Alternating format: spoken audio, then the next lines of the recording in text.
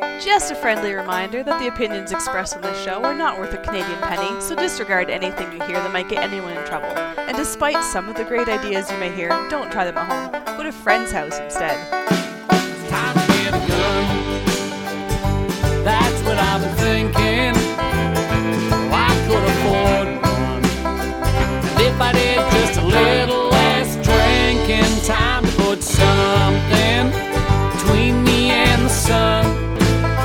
When the talking is over, it's time to get a gun. Hello and welcome to Slamfire Radio. This is episode 437 for January 6th, 2022. I'm one of your hosts, Adriel. I am Kyle. And I am Mo. Should have had like a 20 gauge and a 22 round handy. Getting through 2022. Yeah. You're the 22. No? I'm the 22. Year of the 22.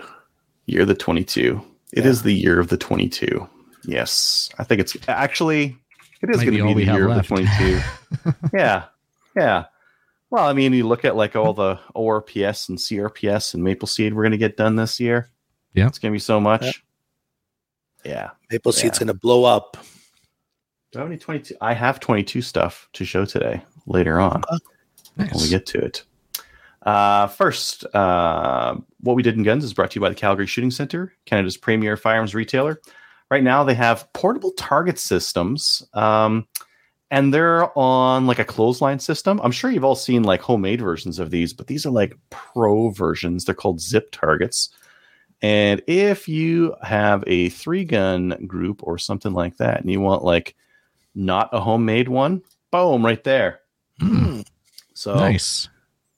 Makes up to 100-foot range. Oh, don't go that long though, because whenever you go that long, they always like bind up and like go back and forth and bounce around. Slick. And it just operates off a drill. It looked like from that first picture. Yeah. Oh yeah. That is very cool. Trigger shut, I guess. And just zip tie it. That is very cool. Wheels are turning. Yeah, I got to buy some land and set up a range. Yeah. 169.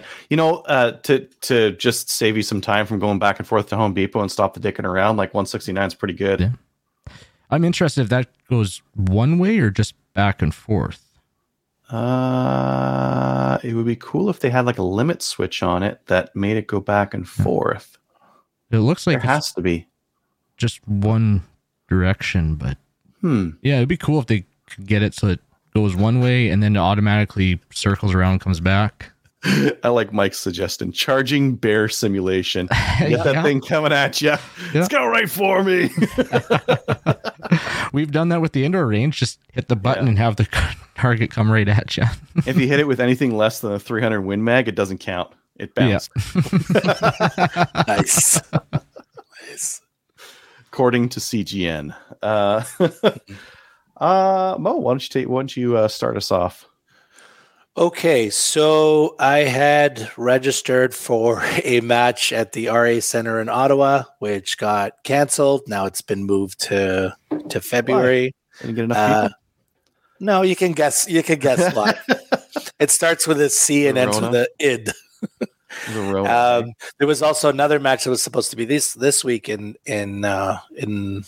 Quebec, and that got canceled a while ago. So I have no idea when we're going to be shooting again. We'll see how long this goes on for. It's going to be at least a month. Everything's going to be. I mean, if it's a month, that's okay, I guess. If it's going to be many, many months, that's going to suck. So I finally got I mentioned I got the Wrangler last week, and I finally got the paperwork at the beginning of the week. So, there it is. Oh, that's the black one. Nice. Black one. And so I got to take it to the range, and I got to shoot a bit, and I got my reloads down to under a second, same as my competition pistol. So that's good, right? Yeah. Now it's more like 1 day to reload, but so you should put maybe a if you have tutorial spare for cylinders. that. What's that? You should put out a tutorial for loading a Wrangler in under a second. I'd like to see it. Yeah. No, I was lying. What's the fastest you could do if you had a spare cylinder? Probably like 3 or 4, because you got to pull the gate down, pull the pin, drop it out, slap the new cylinder in there. Can I imagine practicing that though? Like, but I mean, it's a fun little gun to shoot, right? It's cheap because it's 22. So, but yeah, reloading it is obviously. Unloading and reloading is a pain in the butt, but it was still fun to shoot, and obviously not expensive. The other gun I mentioned last week that I shot already was the nice Tanfoglio Stock 2 Extreme. So this is going to be my official production gun for when the matches come back. So. I haven't had a chance to shoot at a match yet, but I've just been dry fire practicing with it. In terms of feel for dry fire, it's similar to a Shadow 2, which I was using. The only thing I noticed is that the beaver tail is larger on this. Like it protrudes, a little bit longer out. So I found I was moving my hand back a little bit because I was like tearing up my palm, like grabbing it, like nailing the beaver tail. So it was just an adjustment on getting my hand back a bit. Do those use the same mags as the CZ75, or are they a little bit different? Or the Shadow? I think these mags work in Shadow 2s, but the Shadow 2 mags don't work, and these ones are not work perfectly. So I haven't really. I'm going to try that and report back for next week. But that's the way I understood it. That the Tanfoglio mags work in the Shadow 2, but the Shadow 2 mags don't work in the Tanfoglio. So, okay. And I had mentioned I had already it came with 4 mags, and I bought 2 more, and then I bought the the couple of extra base pads for it. Nice. And these are the Eric Kafal one, who doesn't even I guess he's not even a sponsored shooter with them anymore, but they still sell them base mags. What else? I didn't do any reloading. That's really it for me. I'm obviously dying to get to a match, and like I said, hopefully it's going to be a month or less before we get going again, right? Because it's tough. Less. You guys are still going up. Your graph still kind of looks like this. I honestly try not to pay attention, but Anyway, so how about you, Kyle? Well, I got digging into the Girsan, and I have a table full of parts and pieces to go through. So there's a table. Don't actually see the full table there, but go to this camera and start kind of comparing, because I got Benelli M2 that has been mid-work for a while here, but I tore it apart too. Well, even more, to kind of compare and see what the differences are between them. So start off with the whole receiver. And the whole receiver is actually quite a bit longer. Yeah. Including the recoil tube. So if we line them up right at the back, the recoil tube is longer. And that's actually something very significant later on. It's one of the biggest things with this Girsan that I think is actually really interesting. And also to note, these are both 3-inch guns. So both 3-inch guns, but the receiver on the Girsan is longer, which could aid with your reloads. Your trigger group, while the actual carrier for the trigger group is slightly different, the trigger groups themselves are near identical. It's the same function. In fact, I'm pretty sure even the hammers themselves, they're the same hammer, same sear. And so, yep, they're identical, even for your lifter action rod there. It's identical. So this is the Girsan here, and then this is the Benelli, and they are near identical. A little bit different for your shell drop. Just shell drop on the Girsan's a little bit shorter, but still essentially the same thing. So did the extractors look the same? You know, one of the things with the M3K, sometimes they don't extract, and then people just go throw a Benelli extractor in there and it works. I'm wondering if that would be something to fix on these ones. Well, I do have the bolts, and like I have pretty much the entire gun of both guns here ready to show. So we'll go with the bolts. So the extractor itself is identical. Ah, good. If you wear it out or if you break it or something like that, I guess you could use a Benelli one. That's so good. Yeah. Yeah, so I guess time tested to see if it's the same as the Stoeger, and you have to put a Benelli one in there. But so that is one part that would be interchangeable. Pretty much everything else on the bolt, though, is not. So your bar for actuating your recoil is longer on the Girsan. And for your bolt rotation for going into lock, on the Benelli, that rotation's done in your carrier. With the Girsan, I didn't pull the bolt because it's actually, unlike the Benelli where it's just a nice pin you can pull out, it's actually a roll pin holding your firing pin in. But your breech pin is stationary on the Girsan, and the bolt itself is cut for your bolt lock. So that's opposite. I would prefer to use the carrier than the bolt to achieve the rotation, but that's me. Yeah, on my A5 is the same thing, and the M3500 is the same as well. The rotation's on the bolt rather than on the carrier. One really nice thing with the Girsan that the Benelli doesn't have is you can ghost load it from the factory. You can't ghost load a Benelli from the factory? Nope. So you'll see there's a little bit of a weld right there. There's a second notch. So on the Benelli, you actually have two stages on your lifter. So for anybody who doesn't know, ghost loading is you load one in your chamber, you got a magazine tube full, and then you throw a shell down on the lifter. It's not in the magazine, it's not in the chamber, and then your first cycle, it loads that round. With the Benelli, when you go to, with any shotgun, when you go to put the bolt forward, your lifter automatically lifts at a certain point. And it's these notches on the bottom of the bolt that achieve that. That comes into contact, and that's your action bar. It mates up with this, and that's what gets your lifter to come up. And if you find, the Bredas were really bad for that. Benellis can be bad for that too. And unlike the Breda, the Benelli, you just hammer your bolt handle forward, give it some force, and it pops it free. There's something with the geometry there that it once in a while does bind up on these semi-autos that have that. Remington Versamax has the exact same thing as well. But like the Breda, it locks it pretty solid when it does that. So if I ever got my hands on one again, I'd do a lot of work to try and figure that out. But back to the Girsan and that, the Benelli, when you let the bolt go forward and your lifter comes up, you push the lifter down, and on most shotguns, it stays down as the bolt continues to travel forward, which allows you to put the shell on the lifter and ghost load. With the Benelli, it's got a second notch here. Like I've welded this one, so you can either weld it or you can totally soften that out, not have the hard edge, and then that eliminates the second stage.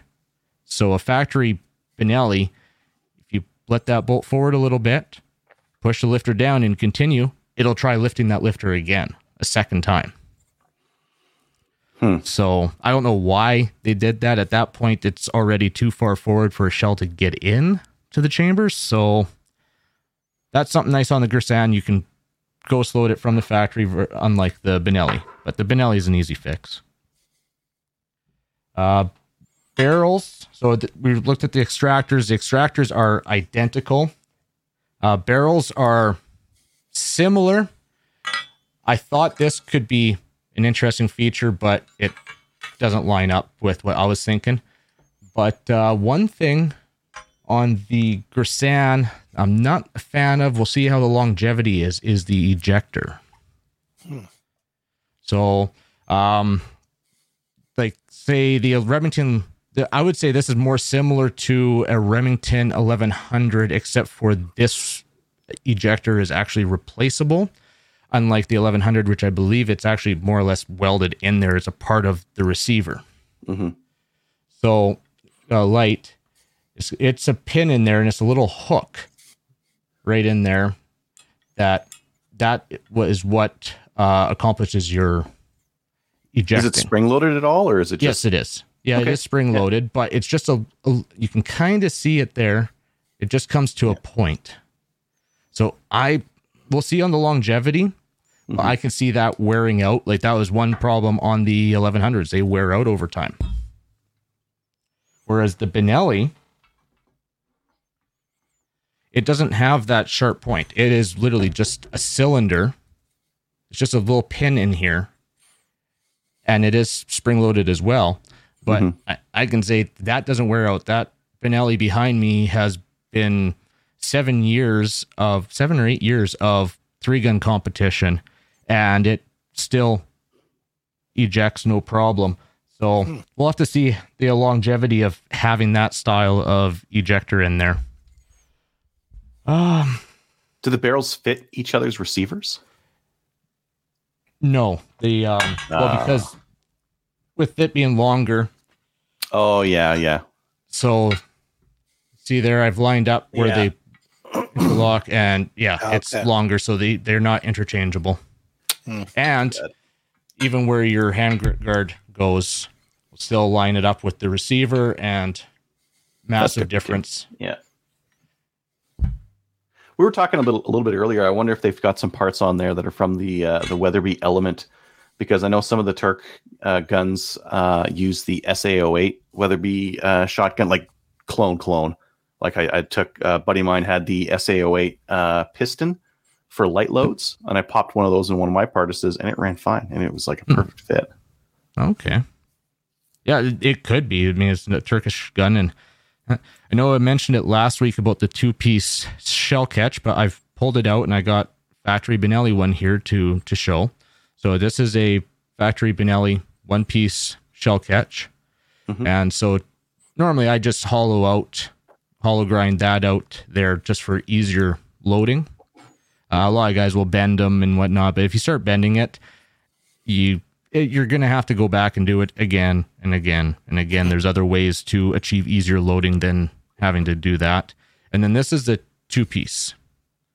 So that moves independently of the rest of the rest of the shell catch, which is nice. You just grind down that, smooth out that lip there. You can cut half to a coil off this spring in other 2-piece lifters or catches, and it makes it really nice and easy to load. I think that's one thing that I haven't done on my 3-gun shotgun that I'd like to do, is just get that click a little bit lighter. And mind you, I think some of the Benelli M4s, like that shell catch is crazy tight. Yeah. And when I was saying there's other stuff you can do, like you can hollow out just the end of that just a little bit. It won't be centered. So with your gun, take a dummy round or whatever and see where that curve of the shell lines up with that shell catch, because it won't be center of that shell catch. Another thing is when you're doing your load port, do this because it doesn't have a mag tube on there.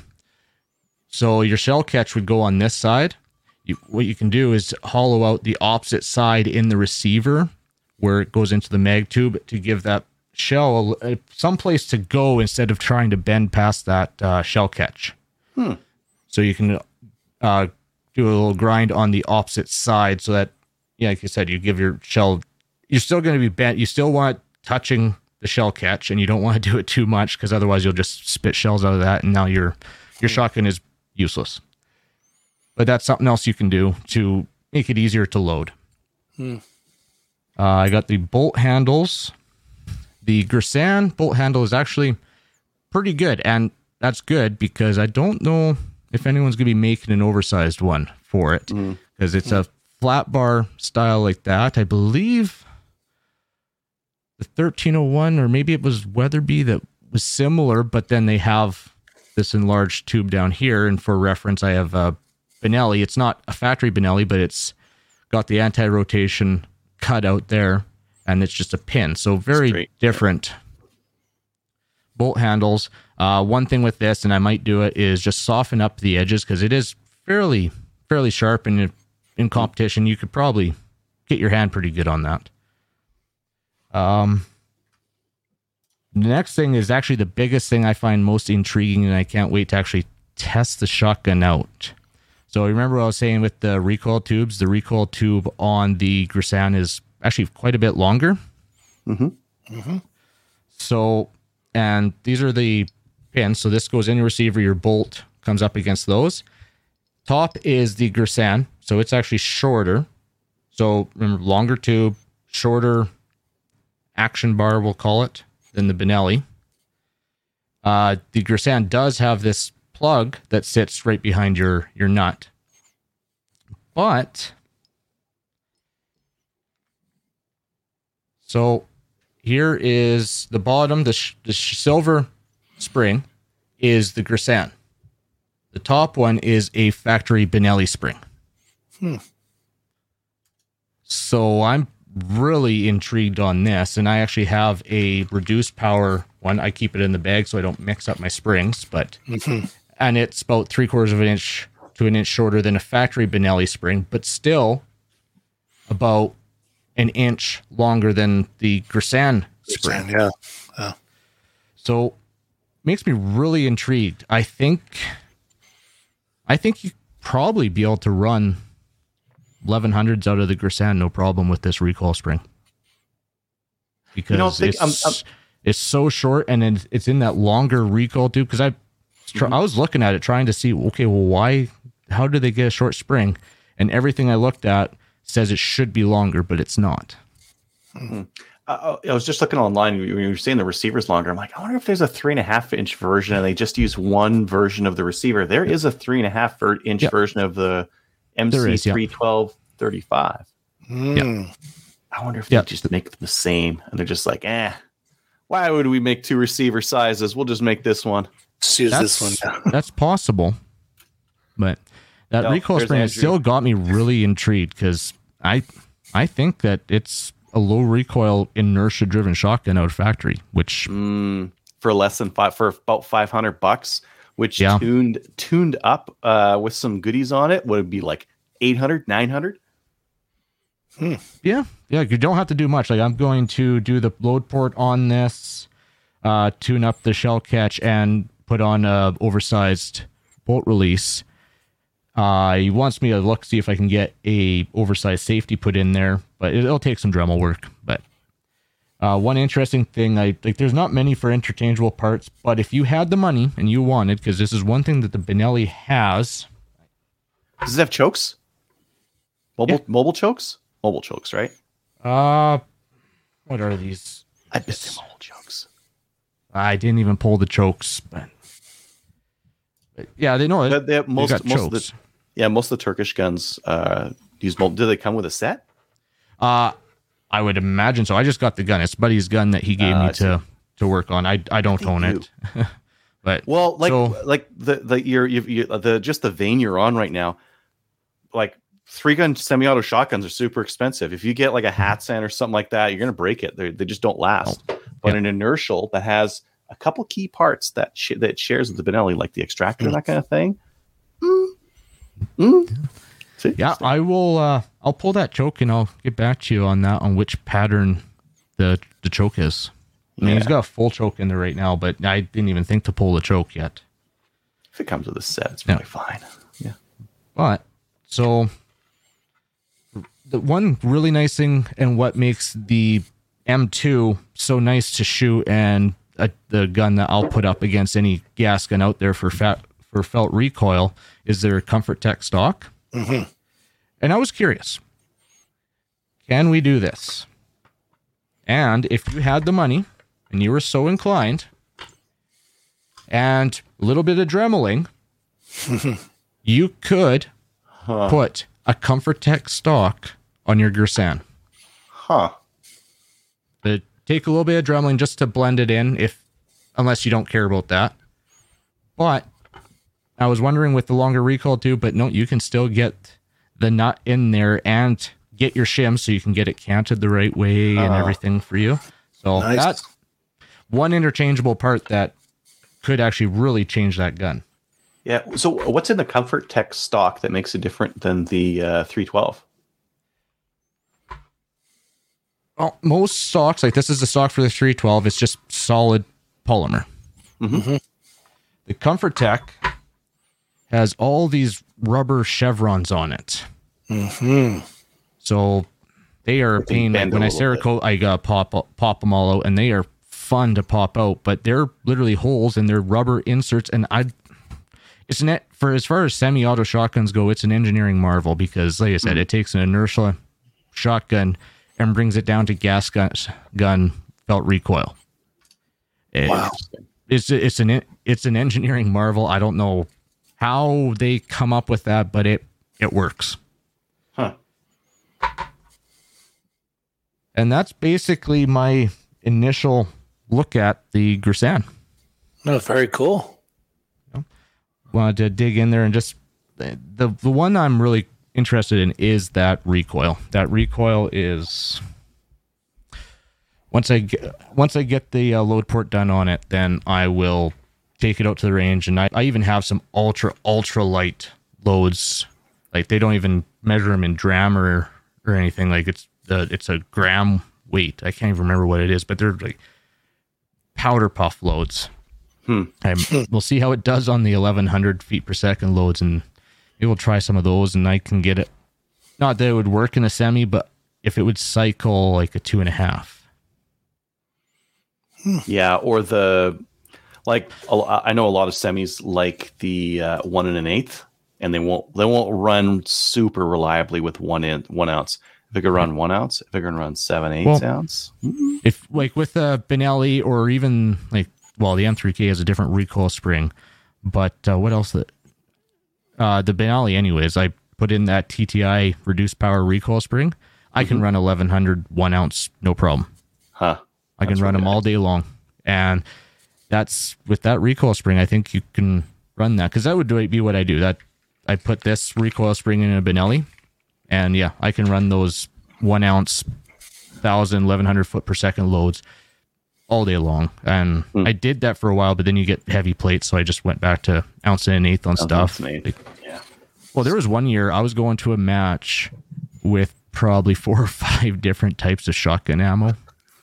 Because I was like, oh, well, if it's all clays, I'll just shoot these little 1,100 feet per second. I can really rip on them. And, heavier plates. So, okay, I'll get that 1 1/8. And then I'd have my Prairie Storm for spinners and and slugs. And, yeah. I think that'd be fine for an IPSC match, for a 3-gun match. Oh, it got to be too much.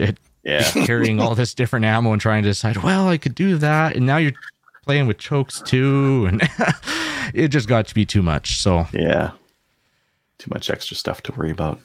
Yeah. So moving on, I'm actually thinking about getting an Oculus VR setup because there is a new, we'll call it game out. Well, it was announced last year, and I guess it's out now. It's called VR Practical Shooting. I've heard of it. Yep.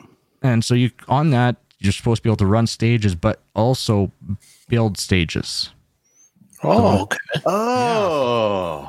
Build stages and then practice running through them. So I'm wondering if that's not a viable option for designing stages and whatnot. What's it called again? VR Practical Shooter. It was going to come out on Steam, but I went looking the other day and all I found was the desktop version. So it does not Quest virtual too. reality. My kid's got a Quest 2. I wonder if I'm going to buy my first game to put on it. I really like the idea of, I would never shoot VR practical shoot. I want to shoot like Tarkov. I want to shoot people in VR. If I'm going to go into fantasy, I'm going to be some like Russian eating fish out of a can and shooting people with an AK. But for building a stage and proofing it, oh boy, that's interesting. Yeah. Well, and I got this other one. It's just practical shooting, and it's on Steam. I checked it out, but that was very underwhelming. I mean, you could put your reload speeds and everything, but the guy didn't even shoot. And I started looking at the stage design. So my question to everybody is if anybody has VR and if anybody's checked out this VR practical shooting, let us know what your thoughts are on it, because I'm actually seriously looking at checking it out and seeing whether it's actually viable for that. I just sent you the link. If you can check it and let me know if that's the one. Yeah, my kid's got a Quest 2. I can buy that. Nice. Yeah, it was the Quest, not the super high-end one, but that's the Quest one's a cheap one. That's the one that runs its own graphics. You need like $1,000 graphics cards to run the stuff that connects to the PC. Yep, but VR practical shooting, that's it. Mm-hmm. So, okay. Yeah. I guess I'll try that. Okay, so Adriel's going to let me know before I shell out like $500-$600 for a VR setup. Yeah. And other than that, I posted registration January 1st for the shotgun match that I'm planning, which got me thinking about this VR thing and planning stages and whatnot. Mm-hmm. And so I'm planning now. I think I figured out what I'm going to do for the barbecue dinner, but I posted it in the event so I can talk more about it there. But yeah, you've tried SketchUp, right? For building stages? That's what I've been doing for years. I've been using SketchUp. I have all the templates there. It's nice. I was just thinking if you could proof the stage and that, then that would be so much nicer. Like you'd probably still end up doing. It'd be interesting if it had a format that you could print it out so you can still put it on the matchbook. You might still be doing it on SketchUp just for your matchbook, and that was one thing I was hoping. Record walking through, not shooting, just walking the stage. Just record it, screen grab with it. With this age of digital matchbooks, yeah. Don't need to print it. No. I have to take a look at the stage building capabilities on there. Yeah. Cool. For sure. Other than that, yeah. Adriel, how about you? I was over at a buddy's place for New Year's, and I got to handle the CF98. Very interesting pistol. Yeah, so that's that Norinco, more modern, like 9mm pistol. Super small grip on it. Like you can really grip that thing. The bumpers on the magazine are huge. They're like both sides. They're just massive. I put a picture up on my Instagram, and if you want to see what it looks like, just massive. So the CF98 rotating barrel, which is kind of neat. Trying to think of other like things. What is it? The Excalibur. Who makes that? Sorry. Yeah, one of the Excaliburs had a rotating barrel as well. Yeah. Rotating barrel. The sights, it's a 3-dot sight, and the dots are tiny. They're just little pinpoints on there. I don't really like that part. Trigger was fine. So it's a hammer fired gun. The safety is also a decocker, and it's so tight. Like I was thinking this thing would be a good like ladies or youth gun just because of the size of the grip was so nice and small. But the safety decocker is so hard to use. Maybe you could get after it with a file or something like that. I guess I will at some point. But interesting from that perspective. Feels good. Like some of the Norinco guns are made as fast as they can, and it shows. And it's like the fit and finish is just garbage on them. And then some of the other ones, like this one, is very close to what they use as like a standard production pistol there. So I'd imagine they just have this one, and they just use a different barrel for it. So the fit and finish of it is actually fine. Is it hard to use because you're like trying to work your thumb into the gap? Is that what for the safety and decocker? Yeah, it's just a lot of pressure. You got to put a lot of. Oh, it's more the actual weight of it. Okay. Yeah. You're gonna push it. Is it down or up? No, it's up. You have to push it up to decock it and put the safety on. That's weird. I don't like that. I kind of like the as much as I don't like the SIG 226, like the decocker on it is just fantastic for a decocker. Really nice, yeah. Yeah, the length of travel of it, the fact you catch the hammer with the decocker, it feels like you do. You're not really doing it, but it feels like it. Like boy, like that whole experience is fantastic. Whereas this one is like pushing up and clicking. It's not great from that perspective. But for $250, I just had a look. Yeah, those base pads are wide. I was looking at I've got large hands, I guess, and I would pinch my pinky with that one, which happens with some other guns as well that aren't like large competition guns. But yeah, you'd pinch your pinky. You have to go pinkies out when you reload it, otherwise you'll catch them eating there. He's out. Pinkies out. Pinkies out. Laces out. Laces out. Yeah. Is that So like that's English another- shooting? You gotta get the pinky out. Fancy shooting. Yes, you're refined. Yeah. while you're Post-match drinking in tea. between. Yeah. And then also, while I was at my buddy's house, I grabbed this off of him. This is the Grey Birch Parka. Okay. So I've got a couple of 22s that have threaded muzzles. Which, what the heck do you do with that in Canada? Do you put a suppressor on? Like, you can't put a suppressor on there. You won't put a brake on there because that's dumb. You put like a flash hider on there. You can get a specialty aluminum fire spreader thing that doesn't really do anything, or at least this thing's light. This is like their carbon fiber. It looks like a mini suppressor, but actually this is completely smooth on the inside here, so it's not a cup. It's not going to reduce the sound of it. It's just, I don't know, just a tube, just a carbon fiber tube. I love their That's really description on the website of it. Yeah. Was this thing again? Maybe it'll work. I don't know. Something like that. Maybe it's useless. Whatever. If you like it, you like it. Yeah, exactly. I've got that ISSC has a threaded muzzle. I've got a couple of Grey Birches. I might try it on those just to see if I like how it looks, because it's surprising. Like on the Grey Birches, the little thread protector is like steel, and it's like kind of heavy. So I wouldn't mind replacing it with something that looked cool. So maybe it'll be that. I'm reviewing one of these. You're like, oh, big deal. It's like 1 to 6 or something like that. But this is a Swarovski Z8i. Yeah, so it's a pricey 1 to 6, and it's not even 1 to 6 because when we get to 1, there's like a click there, and then if you want to, well, you can go a little bit more. 1? How about 0.75? You want to see more? 0.75. Interesting. 0.75. So you can just be like, no, more, please. More, please. I'd like some more. Yeah. It's kind of odd. Now, that aside, yeah, the glass on is fantastic. I don't know how much how good a glass you really need for a 6X scope like this. The illumination on this thing is so fancy. I can hardly believe it. So it's got like a illuminated circle and dot. The dot is very nice and fine. And if you tilt it to the side, the dot turns off, or up, or anything like that. Dot turns off automatically. So not good for urban prone.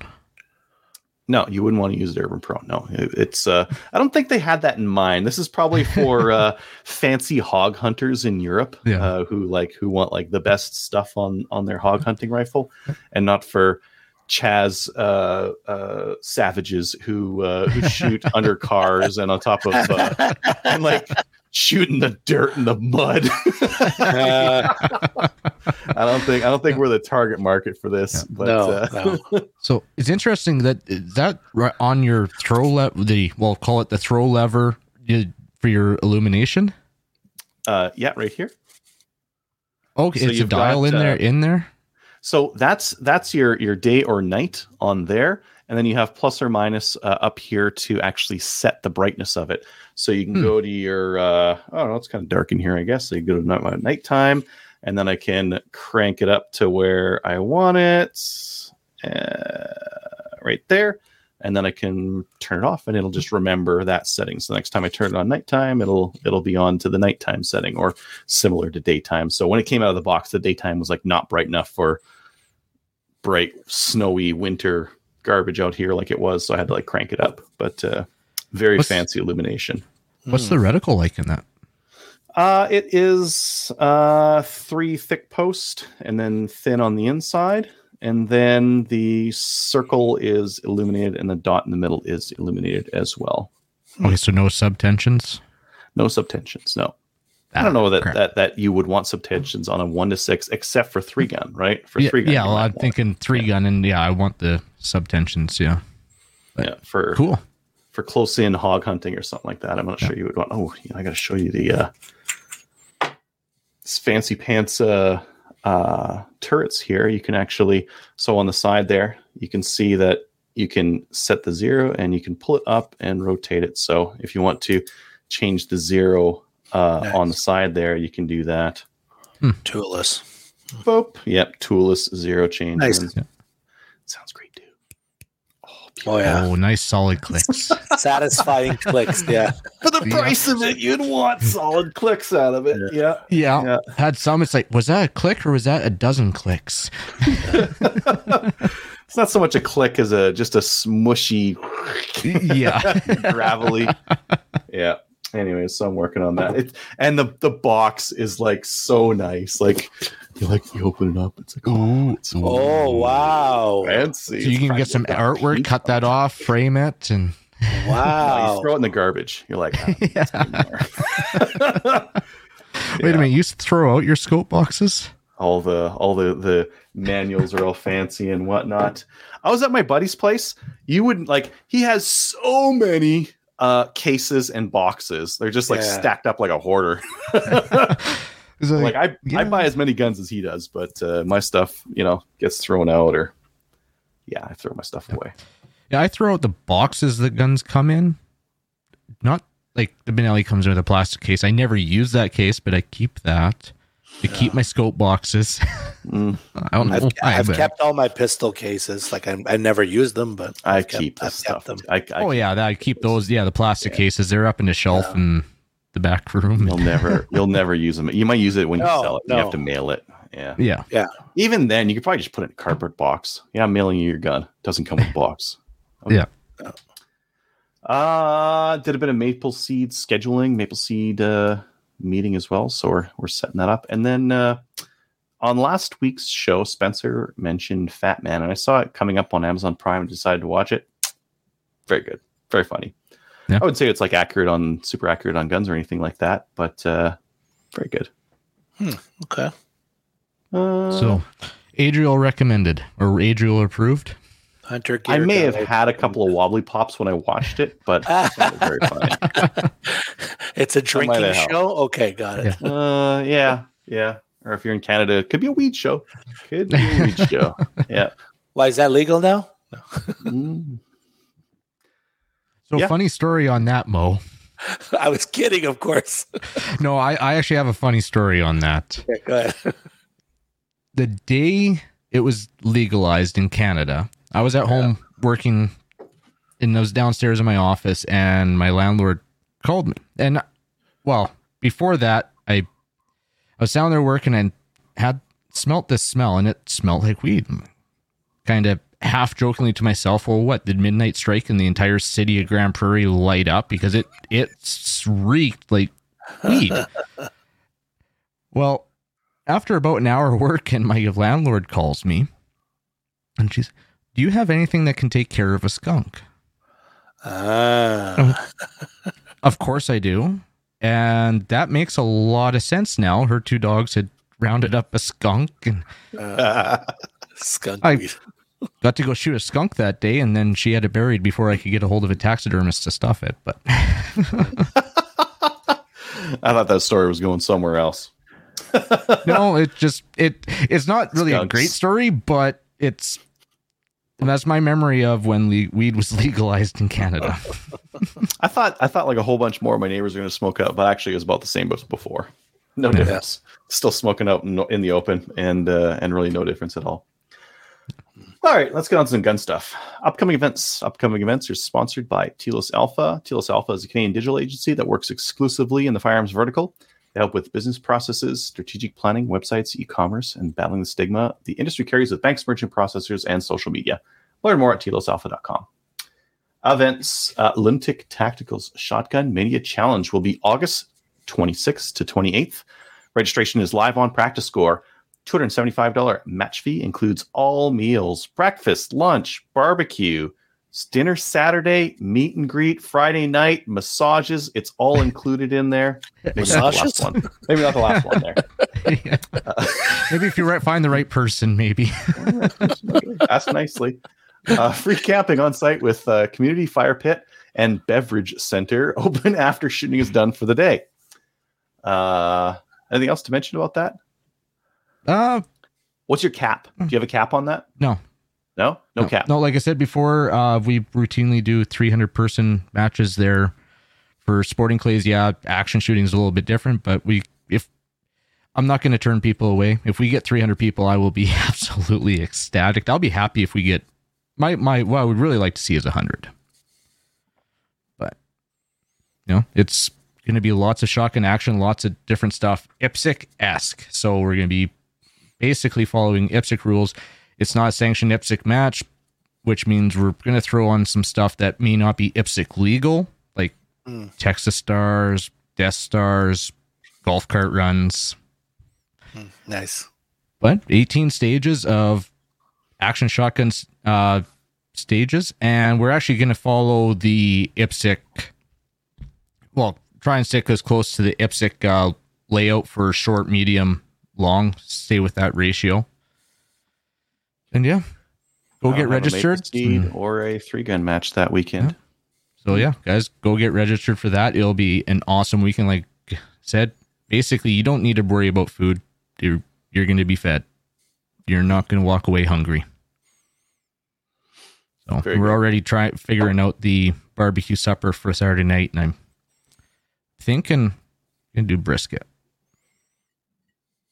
It's a lot of work, Very but nice. We got Lyle there that's going to give me a hand and can watch the smokers while I'm running around. So thinking that.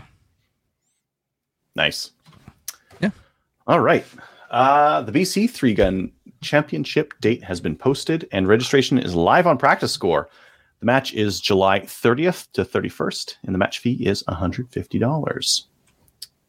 And they're calling it Hell or High Water match, and it's happening. It's happening Hell or High Water. Those are both a risk in BC. Yes. What city is that in? Flooding? That's in Lone Butte, outside of 100 Mile House. Okay. Yeah. Yeah, it's like 10 minutes outside of 100 Mile House. Yeah, I forgot to put that in there. How far is that from Prince George? That's like another hour or two down the way, isn't it? From Prince George? Yes, I think it's an hour or two. Like a couple hours, I think. Yeah. Just trying to think. No, I think it's actually like 3 hours. I can't remember. It's been so long since they had a match there, like 2 years. Well, COVID is kind of yeah, it's been COVID. Yeah. Oh, the fastest way for me isn't even through Well, of course it's not through Prince George. Geez, no, it's way far south of there. Okay, 8.5 hours. That's not bad. Yeah. See, I can either go through Dawson or go through Jasper, and either way, I ended up going through Prince George. So Prince George is 7.5 hours, just an hour longer, practically the same. Neat. All right. We've got no news this week. CCFR legal fund donations. If you're looking for a way to help the CCFR fund a massive upcoming court battle, you can do that by entering to win a cool neon sign for the Man Cave or Lady Lair. I like the gender neutral language there, or not neutral, inclusive language that's there. Every $10 donation using this link gets you an entry, and that's at firearmsright.ca/sign_contest. And help now is more important than ever to become a member and donate by sending an EMT to finance@firearmsrights.ca. New Gun Stuff. New Gun Stuff is sponsored by Bolt Action Coffee. Slamfire Radio is a brand ambassador for Bolt Action Coffee. They make coffee in small batches, and you can get it by going to boltactioncoffee.com and using discount code SLAMFIRE. New Gun Stuff. I don't know if you guys have seen any of these, but there have been some developments this week. I don't know if is it SHOT Show? Is SHOT Show coming up quick? It's coming up quick, yeah. I think within another, a week away. These might be like pre-releases to like whet the appetite of the market. The first one is that Savage is releasing their A17 in WSM. I'm excited about that. I like that cartridge. 17 I don't WSM. So it's the 27 caliber nail blank, which is bigger than the 22 or whatever other nail blanks they use. This was like when rimfire was so hard to find. They're like, oh, we can't keep up. What about the 27 caliber nail blanks? Okay, let's make a cartridge out of that. And they made this 17 WSM, and it is a cracker. I really like the cartridge. I didn't like the Savage BMAG, a Savage A17 WSM. Now I'm interested. See, I just don't like the 17s because they're so hard to clean the barrels. Even with the bore snake, they are a pain in the butt to clean. Yeah, they are that, but they're so fast and so flat, and like there's no recoil, and you murder gophers with those things. They just rip them apart. You do not need all the power, but boy, is it nice. Bye gopher. Bye gopher. Yeah. Or whatever. Like if you're going to go squirrel hunting. Squirrels you see close up, though. You're not going to shoot a squirrel at like 100 yards. So I've actually haven't heard of the 17 WSM. Well, maybe I have, but never looked at it. How does that relate to the was it HMR? HMR? 17. HMR, yeah. Bigger, faster. I've got a 17 WSM versus HMR article on my website that talks about like ballistics and whatnot. It's got some distance over it without going to what's the 17 Hornet if you wanted to go like center fire over top of that. But like these ones are still cheap. The 17 WSM ammo is still relatively inexpensive. Okay. Smith & Wesson has a new pistol called the CSX, and it's a bit odd. It's a bit of an odd pistol. Let me see if I can share my screen here. Chrome tab. That guy right there. You're looking at it, you're like, oh, that's odd. It's like Smith & Wesson has this shield, which is like their striker fired, super compact. This is a single action super compact. So you have to use a safety. Yep. With looks like 2.5, 3 inch barrel. Very tiny. Yeah. Not legal in Canada, but no, we're not going to get in Canada. I just like looking at this stuff because it's like, wow, that's funny. That is interesting looking. Yeah. I mean, I like the shield. The shield is like really small and compact, single stack, that kind of thing. This guy, 10 plus 1 rounds, 12 plus 1 rounds with the grip extension. Very small, micro compact. Nice. Yeah. Cool. Kind of interesting. Yeah. And then this one just came out today, so I didn't find any good articles or anything like that on it. But the Vortex Razor HG Gen 3 6-36 scope is 6-36. Okay. I don't know if it's out. It's been announced. 4,000 US. Woo. Steep MSRP. Yeah. Oh, 4,000 US. Wow. Yeah. Okay. Yeah. But it's cool scope. 6-36. That's a pretty high magnification range. Yeah. And decent. I think I saw the adjustment on it, so it's got more on the elevation than on windage. I think it's with 30 mils or so, 30, like more than 30, 35 or something like that for elevation. So yeah, some decent elevation out of it. And that's all the new gun stuff. Let's get on to the main topic. And with us today is Zach from Armalytics. Welcome to the show, Zach. Thanks for having me. So maybe you, just for our listeners who haven't heard of Armalytics, let us know a little bit about like what is it and how did it come about? Yeah, so my name's Zach Whittemore. I'm the creator of Armalytics.ca, and essentially what it is it's a web application that people can use to search and explore the Canadian Firearms Reference Table. So on there's some tools to filter by action, legal classification, all sorts of things. And then you can also just do a free-form search for any firearm that might be out there. Yeah, and it works pretty good. I've used it to look for a couple of guns as people ask. I've looked a couple of times.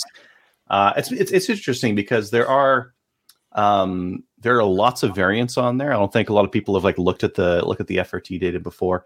And so there's guns in there where it's like, oh, why is that one showing restricted? I thought that one was non-restricted. But there's a lot to sift through for sure.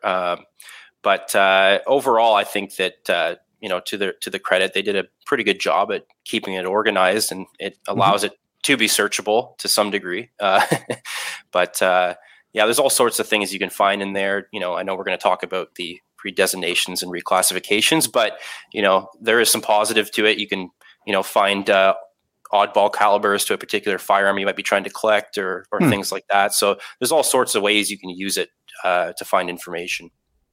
Yeah, and I mean the ones that I saw that were like surprising was the variants where they had short barrels, and the short barrel ones were restricted or prohibited. It's like, oh, that's why, because I've never seen those ones before. But yeah, the non-restricted ones, international like sports shooting exemption or something for some of those. Yeah. So there's lots in there to learn about and see. Yeah, so let's maybe talk a little bit about the reason why you had to make this thing. So the RCMP were forced to release the FRT data because this was a secret government database that told you whether you were breaking the law or not, and we weren't allowed to access it because reasons. And then they finally had to release it, and they released it as how big is a PDF? It was almost 200 megabytes and had about over 100,000 pages in a single document. So, without some, a special PDF software, it's hard to open. And then once you open it, I mean, there's no way to search for anything meaningfully, right? You can search for one keyword at a time, but good luck trying to find a particular Remington 700, right? Because there's how many different models of them out there, right? So it was, pretty much useless to the average person. Mm-hmm. Yeah, whereas your website, I mean, I've found it super easy to use. It's got I don't know what you did with the search, but there's like a search as you go kind of a thing. So if you wanted to search for a gun over here, it starts doing some suggestions. So it's very easy to kind of find the gun, see what's up with it, and find out more information about the stuff super quick. That's fantastic. Yeah. So when it, I guess, like you mentioned, for a while there, they weren't releasing it. I think a private citizen did go to the courts and basically say, why can't this be released? And the information commissioner said to the RCMP, you have to release it. And I think it was actually Ralph Goodall who was trying to fight this, as you said. But eventually they said release it in early 2019, and it took about a year for them to finally get it out. And I think a lot of people were excited to see it. And that's when I wrote a program to take the data out of it and put it into a database that we could actually search through a web application. So right now where it's at is the RCMP update this PDF every 2 weeks. So it's not live, right? There are live versions of the FRT that businesses have access to and law enforcement have access to, but it's better than nothing. So we do get an update every 2 weeks, and the way the site works is it just it looks for these updates every day, and if it finds one, it pulls it down and then updates the site accordingly. Very nice. So great getting access to that stuff, and then doubly great when we got that OIC and thousands of firearms on it, and then all that mess trying to figure out what was legal, what wasn't was terrible. Yeah, for sure. So I think the public version was released in February. So this was well before, we knew that the election had happened. There was an inkling that something was going to come down the pipe, but then May 1st is when, the order in council came out, and we got the first FRT update after that on, I think May 7th. And that's when it really, opened things up, and we could see what exactly had been reclassified at that point. And so early on, mostly everything that was named in the order in council, like all the models that were prohibited by name, were reclassified, and then a whole host of other things started to be redesignated by the RCMP. Some of it was expected, things like the like any cartridge that's going to put out more than 10,000 joules of muzzle energy. Now, of course, you could say maybe with a smaller barrel, it might not hit 10,000 joules for a particular cartridge, but for the most part, every 460 Weatherby Magnum was redesignated to prohibited. So that wasn't named in the OIC, but we kind of expected that would start to happen. And so over the course of May and June was when a lot of the updates took place. And so a lot of it was, putting all these, high energy cartridges to prohibited, but then there was all the unnamed variants that started to happen. And these were, the RCMP was claiming that these were variants of AR-15s and AR-10s that were not mentioned by name in the order in council, but they started to change their classification to prohibited. And that's where the kind of controversy really started. Yeah. So I think early on, I think on your website, I saw a pump action shotgun that had like a carry handle on it, and I don't know, telescoping stop maybe, and that was designated an AR-15 variant. Yep. There was a bolt action shotgun as well, the Adler B210. I don't know how common it was, but it was a bolt action that they said the upper was somehow an AR-10 upper or something. It's kind of hard to see how that works, but so yeah. I actually have a question. We're on shotguns on being prohibited. I thought the first one to be prohibited was actually a single shot shotgun. I thought. Maybe my memory is fuzzy, but I like recall there was a single shot. Well, the strange thing with the 8 gauges is that. So I know there was the whole thing that came out about the bore diameter on the shotguns and taking the choke tube out and whatnot, and that was kind of a controversy for the 10 and 12 gauges. But the 8 gauge it is over 20 millimeters, the bore diameter. But after May 1st, all the 8 gauges were just removed from the FRT. They just disappeared. And I don't know if that was political because, unlike the more kind of modern sporting style shotguns, these are old school, very expensive, hunting shotguns that are 8 gauge, and they just were up and gone from the FRT. Huh. Yeah. Yeah, that's incredible. So, that's Mike saying Ivor Johnson. I think that's the one. What I remember seeing was the Ivor Johnson was like the first shotgun to show up as prohib. Yeah, there was that single shot, and then I believe you had the Typhoon come out, the Dira MK12, and around the same time, that's when you had the Alberta Tactical Rifle Supply, the Modern Sporter, Modern Hunter, Varmint. Those were all redesignated as along with the Maccabee Defense SLR multi-lower, and so that all came out around June and May of 2020, without any notice to anybody. Yeah. And with comments that contradicted earlier comments. Yeah, so I have the exact wording here, but so I guess part of the goal of the site is to look for these changes and notify the firearms community when they occur. And so part of updating the site is I also have a program that looks for any new prohibitions, but we also look for any changes to the language in the FRT that might signal something up and coming or something suspicious. So in the case of those Alberta Tactical Rifle Supply rifles and others, there's a legal comment section in the FRT which kind of the RCMP gives its interpretation on why it made the classification or other important details. And they said things like for those Modern Sporters, it says, I'll just read it exactly. It says, it has a different system for mounting upper to lower receivers than either the AR-10 or AR-15. And then it goes on to say that it's not a derivative of any of these. And that was just removed from the FRT entirely after May 1st. And so, why did they do that? I don't know if they're just trying to remove some of the old wordings. But there's another interesting example too that was brought to my attention. We didn't find it in the English FRT, but in the French FRT, once they brought it to my attention, I was able to find it. And it was for the Valmont Hunter. Now, this is a firearm that has not been prohibited, but it is, an AK variant, and it's kind of exempted it's a special case that maybe in the future would be targeted. But in the Canadian law comments for that firearm, it says that it was a common firearm used for hunting in northern communities and was distributed by the government, right? That's what it says. Oh. And that was removed from the FRT. Now, I don't know what that means, but it's a signal that maybe there are other changes that are happening, and we look for those to see, okay, what firearms are they changing comments on, because it could be an indication of something to come.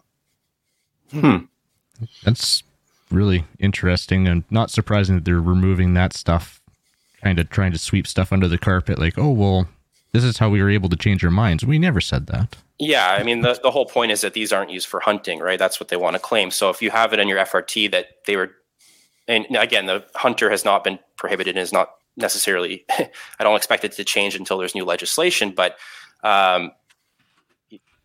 when you're saying that it's distributed by the government and is used for hunting, it's hard to then prohibit that because it's a deadly weapon, according to them, if that's in the FRT. So, Yeah. Huh. So yeah, we look for those changes and try to notify people when we see those.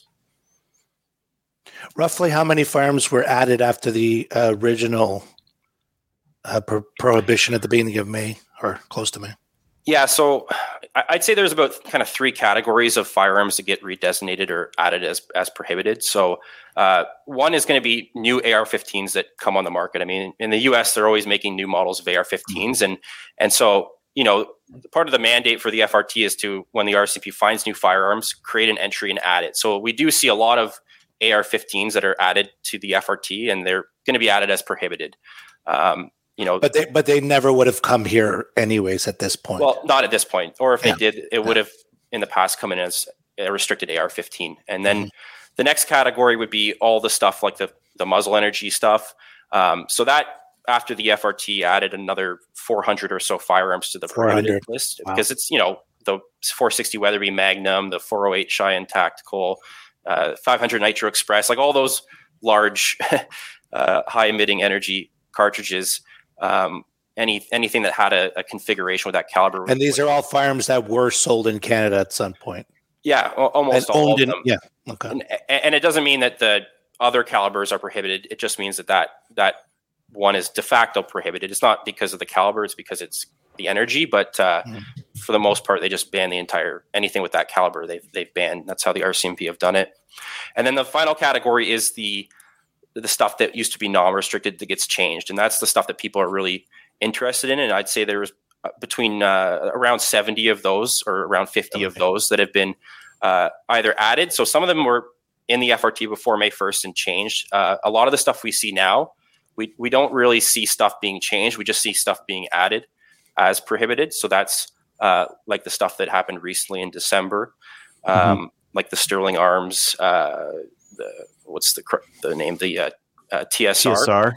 Yeah. So, and as well as the SLR Coyote finally got added. Now, I know that uses the Maccabee lower, so it was probably already prohibited, but this makes it explicit. If there is any legal argument to say, well, you didn't ban specifically this, now that argument's gone. And it's also, I think, tells law enforcement that, if you're out shooting your coyote and you say, oh no, it's a coyote, and he looks in the FRT, doesn't find it, maybe you'll get off, but now it's in there. So I think it is important that even though we kind of already knew it was banned, that it's important to know that it was added explicitly. So those are 2 that happened last month. And then we also had another shotgun last month that was that added one of those kind of modern sporting style shotguns. The AR variant that uses no direct injection or no DI system. Yeah, and I think my favorite is the is that Mossberg Plinkster. That was one back in 2020, but that's the one that I still don't understand and would love an explanation for, because as far as I know, it was just the action of the 702 with a different stock around it. So the action's the same. But we've seen that they are using the look and the marketing as reasons to consider it a variant. Oh yeah, the Blazer 22 was a prime example of that. With the AK furniture one was prohibited, but the rest of them, same action, same everything. Yeah, same everything else. Yeah, yeah, it's strange, but what can you do? So, and I think it's important that everybody knows that the FRT is not law, right? I mean, that precedent's been set, in court, but it obviously the decisions made in it do affect you, even though it's not law. Yeah, you'll still get charged. Yeah, providing the cop looks it up. Yeah, because it's the only resource the government has to get a classification, right? Like the government official's not going to look at the firearm and make the decision themselves. They're going to go consult the RCMP, and it's also used by border agents. So I'd say law enforcement and border agents are the 2 who use it the most, and it prevents stuff from being imported, right? Without an FRT, the border agents won't let something into the country. But it also creates a lot of work because we're prohibiting stuff by name, not by function or physical status. It's just by name. So I imagine a lot of people in that side, whether border services or the verifiers for the RCMP, are probably really hating this right now too, because like I said, it's all by name, which, yeah. Yeah, it must be. It's not a very efficient way of doing it. No. But, you could have a dozen firearms laid out, and they wouldn't be able to separate. Okay, these 6 are prohibited, and these 6 are okay, right? Yeah. So. Yeah, it's a completely ridiculous situation, but hopefully people can find the site useful to know what the risks are. If they still wanted to take their their Typhoon out or something. I mean, you should know the risks, and I do believe that it's important to make the information transparent and allow people to make their own decisions on that. Yeah, absolutely. Yeah. So we went over recent additions. Are there any sponsors or partnerships that you'd like to mention from the website? Yeah, so we don't take any. It's a non-commercial site, It's not technically a non-profit because it's not a charity, but it's a non-profit, but it's not a charity. So, but we don't take any money. We just take donations from the public. So if people want to donate, they can go to the site, and there's a link there, and anything helps to try to help pay for the server costs, and that's all greatly appreciated. But I try to keep the site independent and have it so that it relies only on information in the FRT. We don't editorialize it. The only thing I do is I put a little tag on things affected by the OIC, but other than that, the information is exactly as you'll find it in the FRT, and that's how I want to try to keep it independent and as transparent and accurate as possible. Yeah, you can keep it nice and neutral. We'll editorialize on this show. Yeah, oh, we will. Sounds good. Yeah, so I mean, it looks awesome. It's a super useful resource. I think you've done a really fantastic job stepping up for the firearms community here, and putting together this thing that is so super useful over the PDF that they send out for us. A massive PDF. Yeah, a massive PDF. I don't know that we would ever find the results of some of the prohibitions without a site like yours that's checking the diff between before and after, and makes it easily and readily available. So just on behalf of the firearms community, thank you so much for putting this out. It's tremendous. It's my pleasure. It's one way I can try to contribute to things. So I'm glad that people find it useful. Yeah. Maybe before we let you go here, what are some of the oddest things you've seen in there for prohibited firearms and some of the different entries? Well, definitely things like the Plinkster, that's one of the most strangest ones. We did talk about, so there actually has been one firearm that's gone the other direction. It went from prohibited to restricted. And that's one of these international shooting sport exempt firearms. So it was one of these short barreled handguns that I think it was a high standard of some sort with a super short barrel that would typically be prohibited, but I guess they realized that was exempt. So there's been one firearm that went the other way. And apart from that, they're not prohibited, but you find, some of them are, but you find some strange homemade stuff in there too. Like one guy with like an electronic trigger group that works off a battery or something. Like some people are getting pretty creative, and some of those things do end up in there, as well as things like antiques and other things that maybe aren't firearms, but they add them in anyways. Do they still have magazines and that kind of thing in there? It's not like they had 50 Beowulf mags in there, I think. Yeah, I don't know if the public FRT doesn't have any distinct entries for magazines, but sometimes you'll find in the law comments like the 1022 mags that were kind of controversial and prohibited for some reason. They comment on that sort of stuff in there, as well as things like if it came out of the factory with if there's versions with an integrated suppressor, they'll make that known and things like that. So confusing. I got a question. You had mentioned the international sport exemption. Can you elaborate on that? How does a firearm get that? Because I can think of a lot of firearms right now that are used in international sport. Well, I think it's only for handguns, but this is something I didn't know about until that one firearm switched from prohibited to restricted, and then I saw. So one useful thing on the site is so for every model, there's a section that lists all the different configurations. So that's going to tell you the different calibers that are out there, barrel lengths, but it'll also give you the legal authority for why they made the decision they did.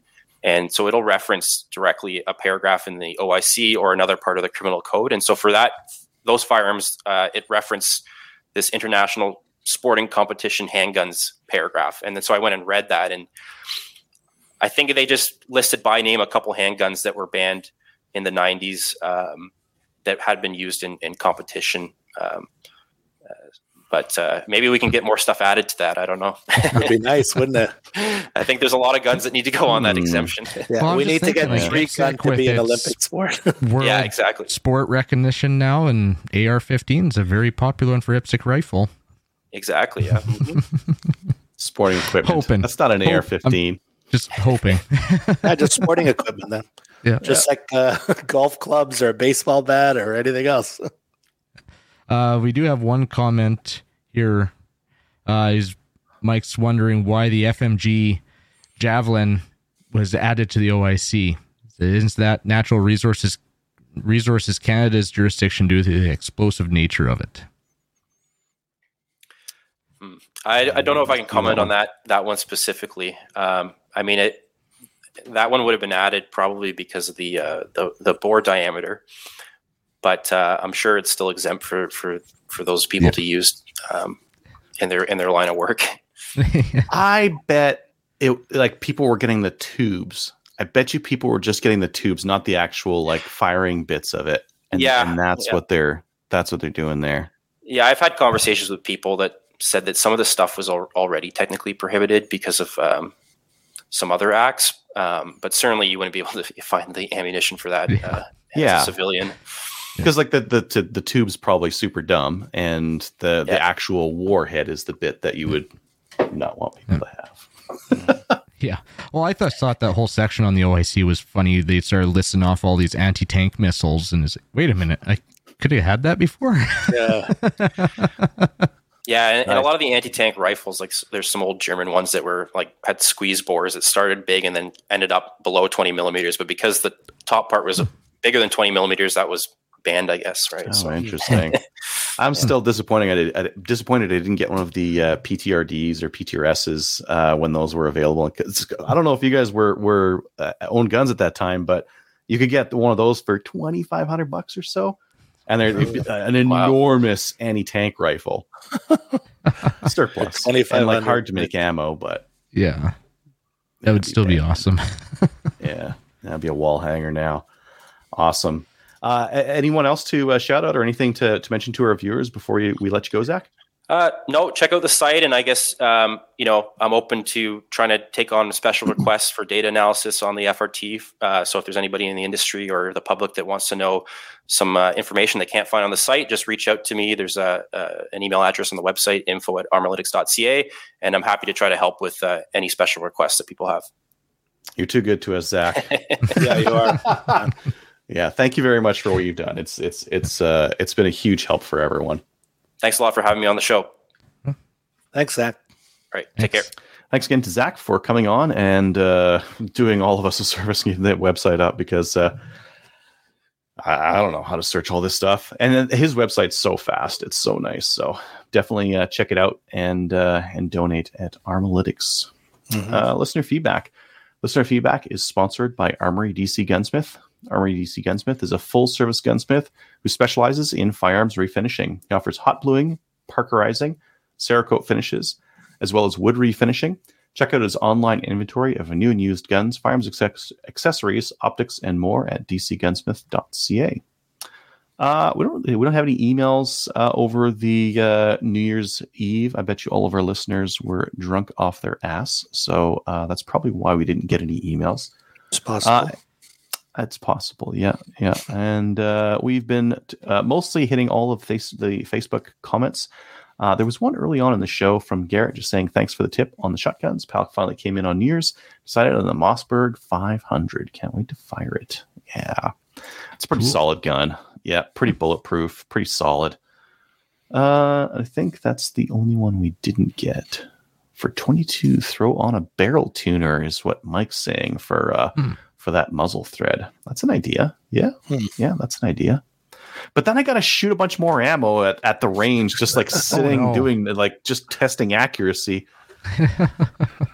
I actually don't like target shooting at the range. I like shooting for a purpose, like stages. I like shooting steel or shooting reactive targets. I like I've got action shooting. Yeah, I've got a review of 22 ammo that I haven't published yet, but I'm pretty close to, where I reviewed 60 kinds of ammo, and for each of those kinds of ammo, I fired 100 rounds out of them to check for groups. Wow.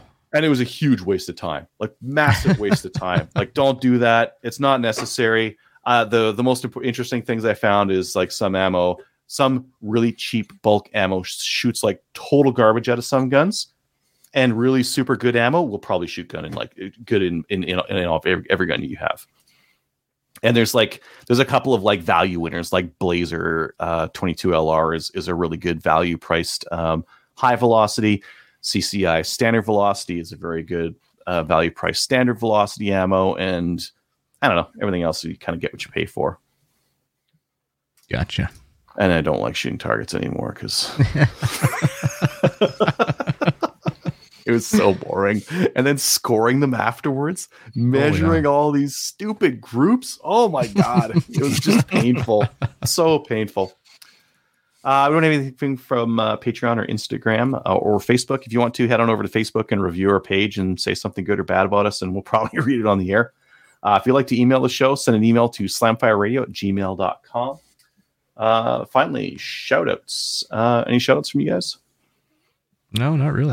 For me, it's to our guests. Like, it's nice to have a super smart guy in the community to put together a site like that, because not many of us could do that. And, we really need that information, right? So yeah, you buy a gun today and then you're a criminal tomorrow. So it's nice to know like what's being prohibited. But definitely. Yeah. Thank you. Not that we want that, but that's it for me. It's good to know if you're going to get like arrested or not. And that's, yeah. Sadly, the state of things is that you have to know. It's amazing they didn't want to release that information. Like, it seems pretty important, doesn't it? They don't have a way. They don't have a way of like, they don't know if I've got like one of those crazy bolt action shotguns. They're not restricted. Yeah. All right. Well, check us out on Gunners of Canada. Like us on Facebook. Join the CCFR. And we'll see you next week. See you next week. So if you have any comments or questions for the show, please send an email to slamfireradio@gmail.com. Now go grab a gun and shoot something.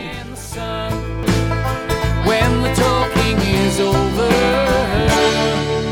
it's time to get a gun.